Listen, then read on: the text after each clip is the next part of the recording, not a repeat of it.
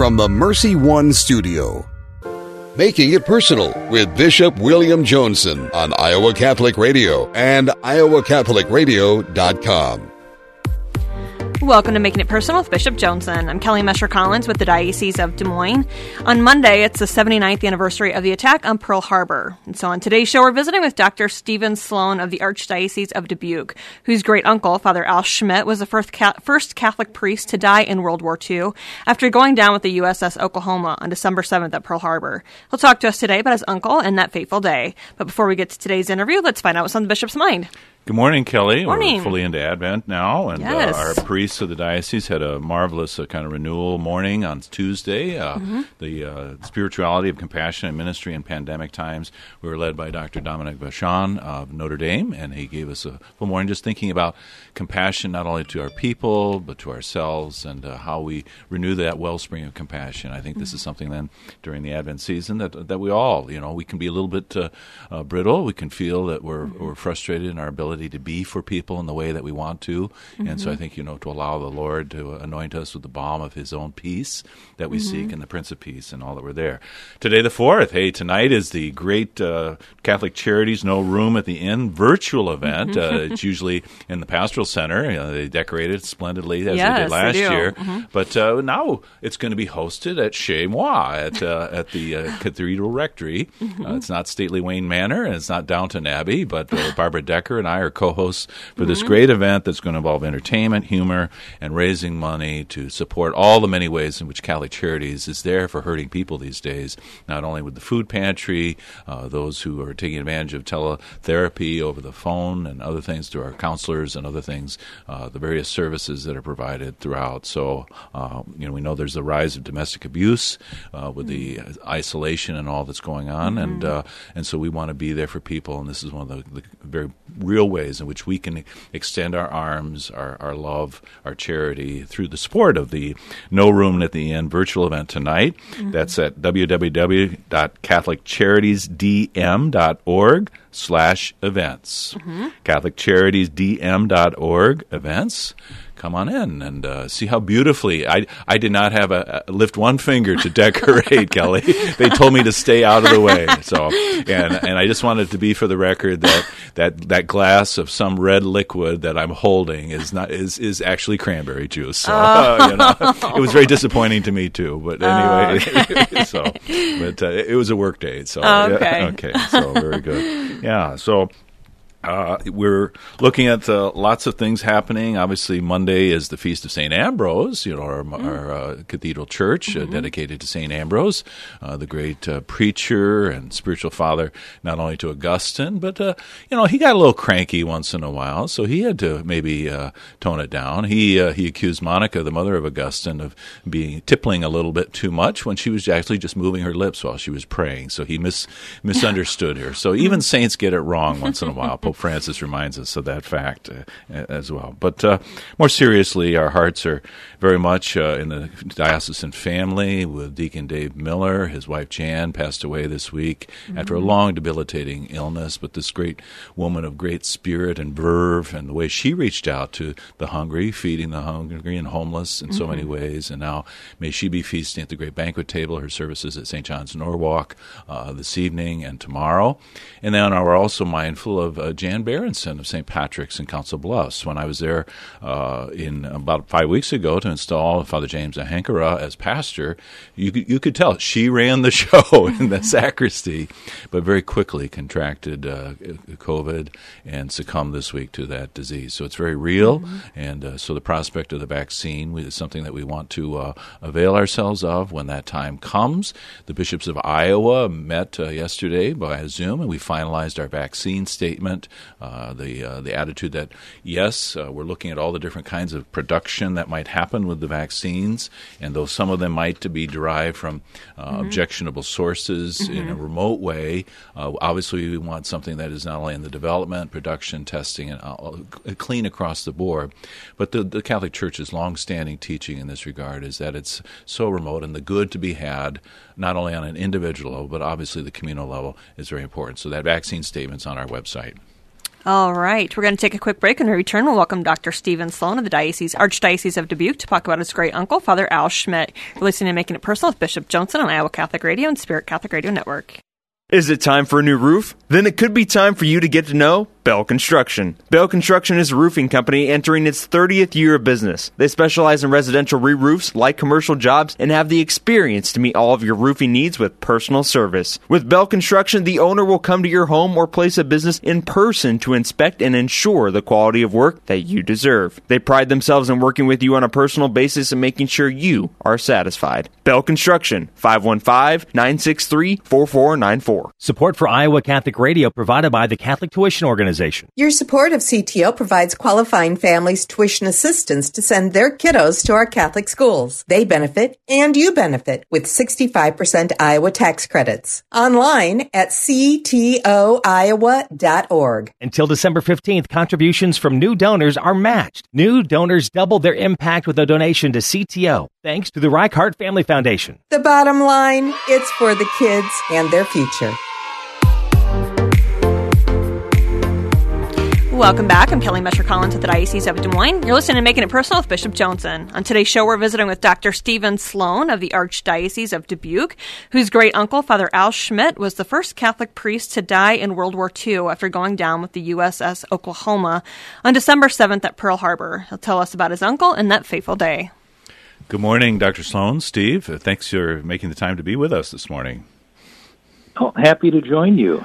I don't know if I have to get a pass to President Collins of Loras College as the Board of Regents are meeting, but well, you know, they seemed rather happy to not have me at the meeting this morning. So I think we're fine. I think they probably think it's a good thing. So, okay, yeah, very thank you. good. But I do need a handwritten note though, if you don't mind. Yeah. Well, they won't be able to read it if I write it. So I mean, I'm not an optometrist or a doctor like you, but in that way. So, but it's so beautiful to have you here, and we're thinking about Monday, the anniversary of the event at Pearl Harbor and the attack that took place there, and Fr Al Schmidt as well. So we may have crossed paths years ago, but we really got to know each other on the occasion of when there was a special rosary that had been crafted and was presented to Loras College. And could you just recount what that was all about for us?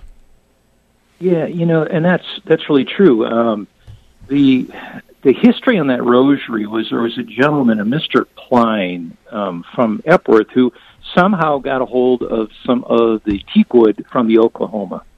And he crafted rosaries, and in each bead he did insert a small piece of pearl. And the person who donated the rosary to Loras, Dan Murray from Guttenberg, his father purchased that rosary from Mr. Klein at a parish auction.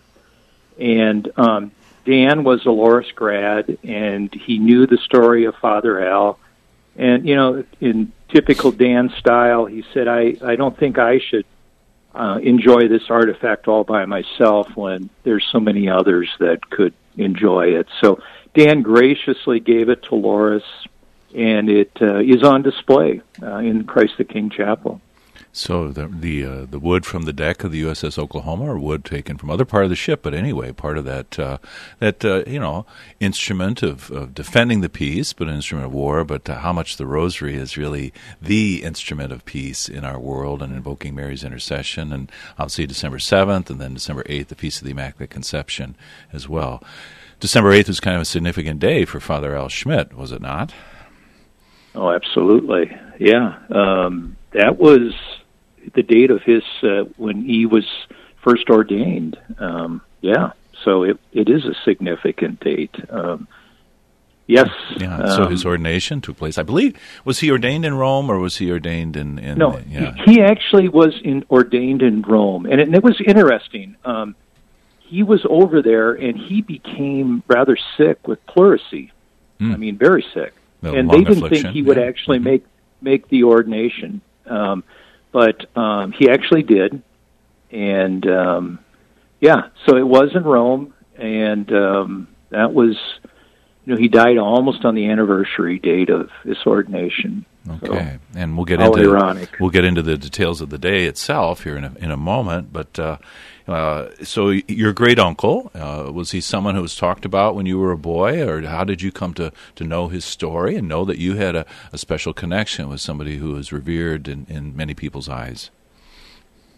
Yeah, he's, when I was growing up, my grandmother, of course, was his brother, and her sisters lived in the Dubuque area, too. So if there was, a holiday and they were together, Father Al's discussion would almost always come up. And then as a lot of the Father Al's sisters passed, his last sister, Sister Germaine Schmitt, who was a Franciscan sister, would typically be at our house for the holidays. And she was very knowledgeable in the Father Al history and people associated with it.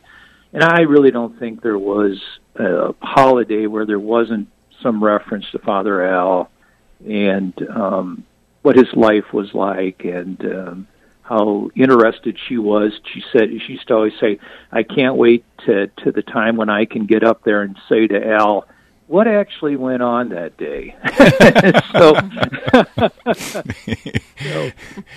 That was typical Sister Germaine. Yes, she had bold hopes and no fear of death. So that was no fear whatsoever. No fear whatsoever. So they hailed from the cradle of vocations, really, St. Lucas, Iowa. Were they on a farm or in town or?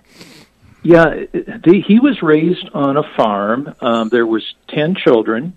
And he being the youngest. And then from St. Lucas, he went to what's called Columbia College, which is Loras College. Mm-hmm. And he attended Loras, and he absolutely loved Loras. And he did well enough at Loras to have the opportunity to then go to Rome for seminary. And then after seminary, his first assignment actually was in Cheyenne, Wyoming, which seems kind of strange, but since he was from the Dubuque Archdiocese or diocese, but the story on that was Archbishop Beckman, who was bishop of the Dubuque diocese, promised to Bishop McGovern, who was the bishop from the Cheyenne diocese, some help. And he thought, because of Father Al's pleurisy, that this Western climate would be better for his health. And so that's why he went out there. Oh. And, and I just found that out not too long ago. And so I thought that was interesting. And then he was there for a little bit, and then in 1937, he then was assigned to St. Mary's here in Dubuque. Okay. So I never, I didn't. So you weren't holding out on me in that story about Cheyenne. You just came to know that recently. I'm actually holding out. I actually have a few things I'm holding out for you, just to kind of keep you in the dark a little bit. Yeah. I'll just inject here the beautiful display in tribute to Father Al on the campus of Loras College, the display case there.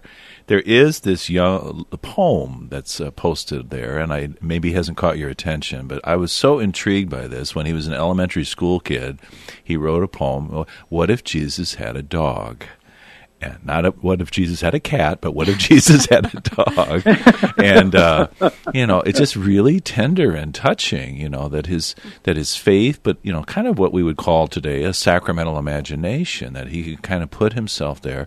And so it ultimately concludes with the dog being by him at the time of the crucifixion and things. And so the loyalty of the dog that was there. And so he those mysteries were real to him, but he allowed his childlike imagination to go there in a way. So there was obviously deep faith all the way through. So, I think his world was much larger in that, and I think, the opportunity to go to Rome, but then to come back to St. Mary's. But then the Navy, what was the tug on his heart there? And I really don't know why the Navy. I do know that he was concerned that there were a lot of young men at that time, primarily men, who he felt there weren't enough priests to serve their needs. And so he approached, at that time again, it was Archbishop Beckman, and asked him for permission to become a chaplain. And it was interesting. I found a note from Archbishop Beckman that said, all seem to, let's see, I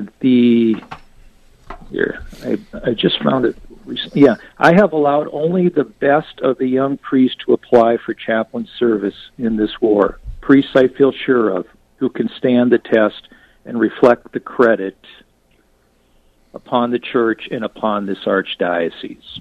So, I think maybe others applied, but I know he definitely was, from what we gather, one of the early ones to be accepted into that from the archdiocese. Okay, so it was a sacrifice for the archdiocese to this fine priest to let him go. It wasn't like, don't let the door hit you as you head on to the military. But and Dubuque at that time, blessed with a surfeit of vocations. I think at one time there were over 400 priests in the archdiocese of Dubuque. So, but a sacrifice nonetheless, as it is today, and in the Des Moines diocese with Father Zach Kautsky serving in the Air Force. So that tradition of chaplaincies.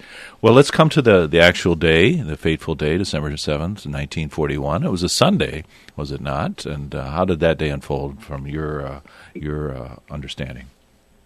Yeah, it was if the story goes, it was a beautiful Sunday morning, and it was Father just finished Sunday Mass, and he was on board the ship, on board the Oklahoma, and was heading out to, I guess, kind of clean up after Mass, and then all heck kind of broke loose. At 7:58, there was an attack, and that point, the Oklahoma was one of the many ships. There was actually 93 ships that were positioned in the harbor, but the Oklahoma was kind of prime spot, and they were hit, and within, I think it was less than 12 minutes, it was completely listed to the left side and almost capsized.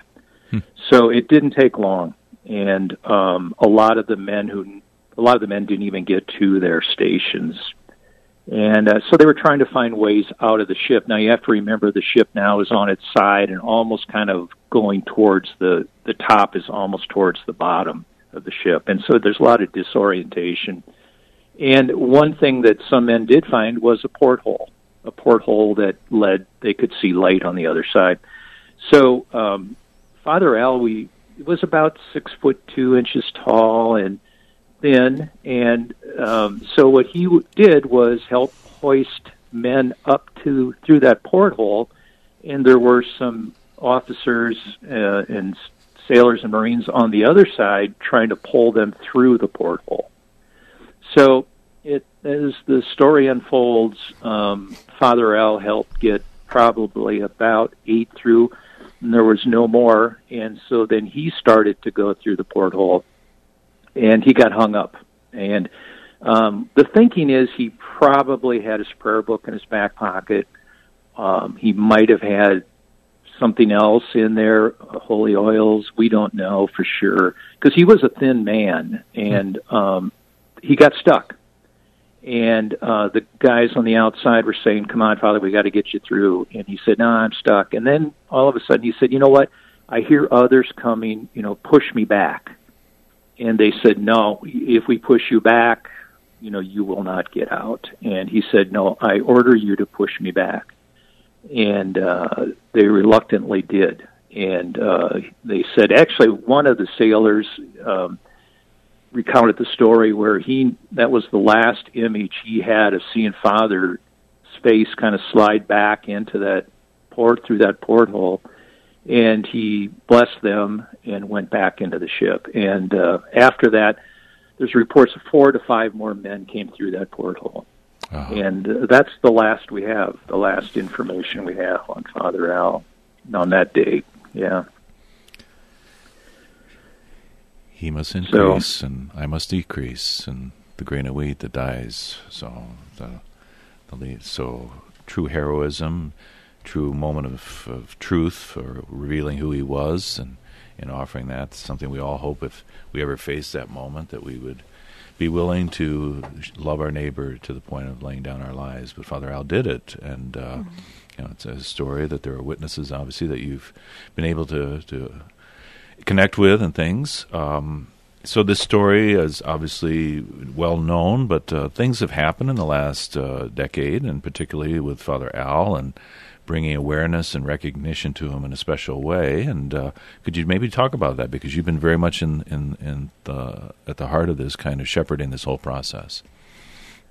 Well, yeah, it's been an interesting few years in that, as you know, a lot of DNA sampling now has become very, very good and very well accepted. And actually, Father Al's remains were actually identified. They did recover some of the remains from the Punch Bowl, and Father Al's remains were one of those remains that were identified. That's the National Cemetery in Honolulu. Yeah. Mm-hmm. Yeah. So we were fortunate to be able to actually bring Father Al back home. And we had services at St. Lucas, his home parish, and then we had services here in Dubuque at Loras College, the chapel that was dedicated to him, and other veterans, other chaplains who have given their lives to service in this country. So that was a big day, a big time, and it was significant to be able to have him back. It meant a lot to, especially older members of the family who, was always an unknown. No one really ever Dr. knew Sloan, what I'm just going to happened. ask you to pause here for a moment as we take a quick break, and I hope you'll remain with us to kind of tell the rest of the story here, if you would. All right. Sure.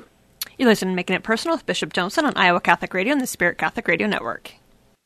Support for Iowa Catholic Radio provided by the Catholic Tuition Organization. Your support of CTO provides qualifying families tuition assistance to send their kiddos to our Catholic schools. They benefit, and you benefit, with 65% Iowa tax credits. Online at ctoiowa.org.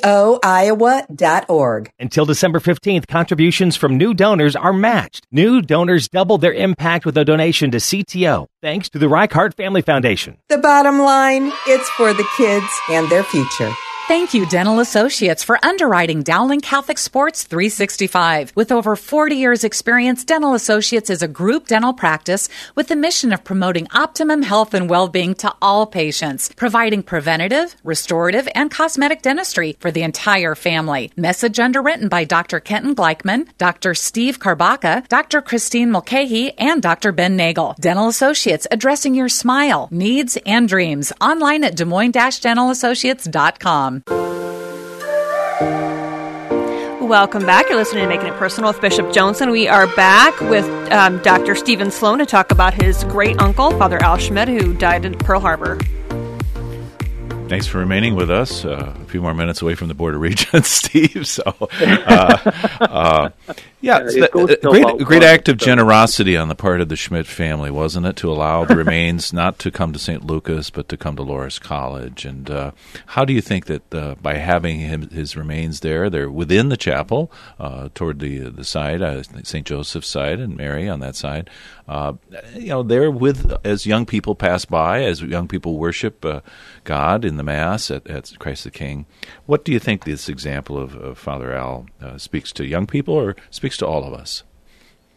That was actually our hope throughout this whole thing, and is that his story, his example, would not end. And I think it's very important that we just, we kind of take a time and think about this. Here's someone from small rural town in Iowa who goes to a Loras College, walks the hills, sits in a lot of the same buildings that others have, and at some point in his life he just decided that he's going to dedicate his life to service to others.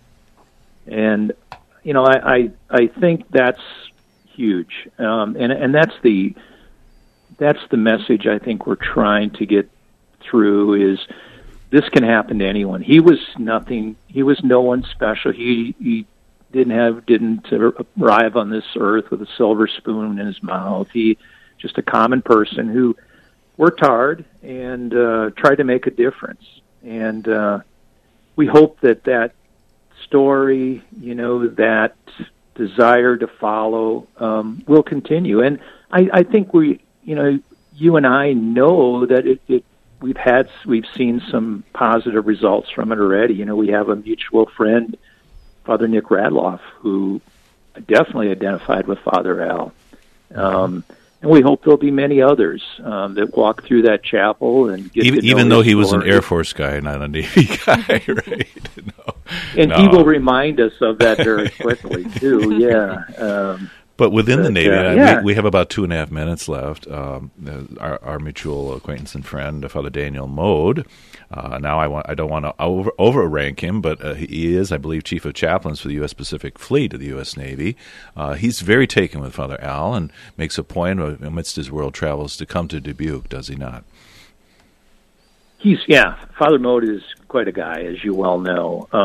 He has been very instrumental in all of this, all the activities around Father Al, and he's just, he's one of these great guys. He actually wrote the Grunt Padre about Father Capodanno. And that's, you wouldn't know it and speak with him. He's just so quiet and, very, doesn't ever let us know what really is going on in his life, but he has been really wonderful. He's actually the one on the 76th anniversary when we got the Silver Star. Father Mode decided, let's take that chalice that hasn't been used since December 7th, 1941, clean it up and use it 76 years later, and he used it. And that's just the kind of thinking he is and the kind of person he is. But, yeah, he has a special place in our hearts, and when he comes back, we call it in Dubuque mode. So it's always fun when he's back. Yes. Good. Yes. Well, with a little less than a minute here, you are still working to bring Father Al Schmidt and the island that's named after him in Dubuque Harbor. Tell us about that project that might, whether we wait till the pandemic we pass over, or even before that as we make little local destination trips. What's going on there at the island? Yeah, about the 30 island. Seconds. 30 seconds here. All right. A new change in Veterans Island. It's on Schmitt Island, and there is a monument featured, and this monument is 18 tons, and it's circular. It's kind of like a silo, so to speak. And up at the top is an opening. And the idea is you go into this. And we're going to have to conclude. I'm sorry, right? But you've whetted our appetites, and thank you so much, Steve. My love to Julie and your family. Blessed Advent to you, and thank you for being with us.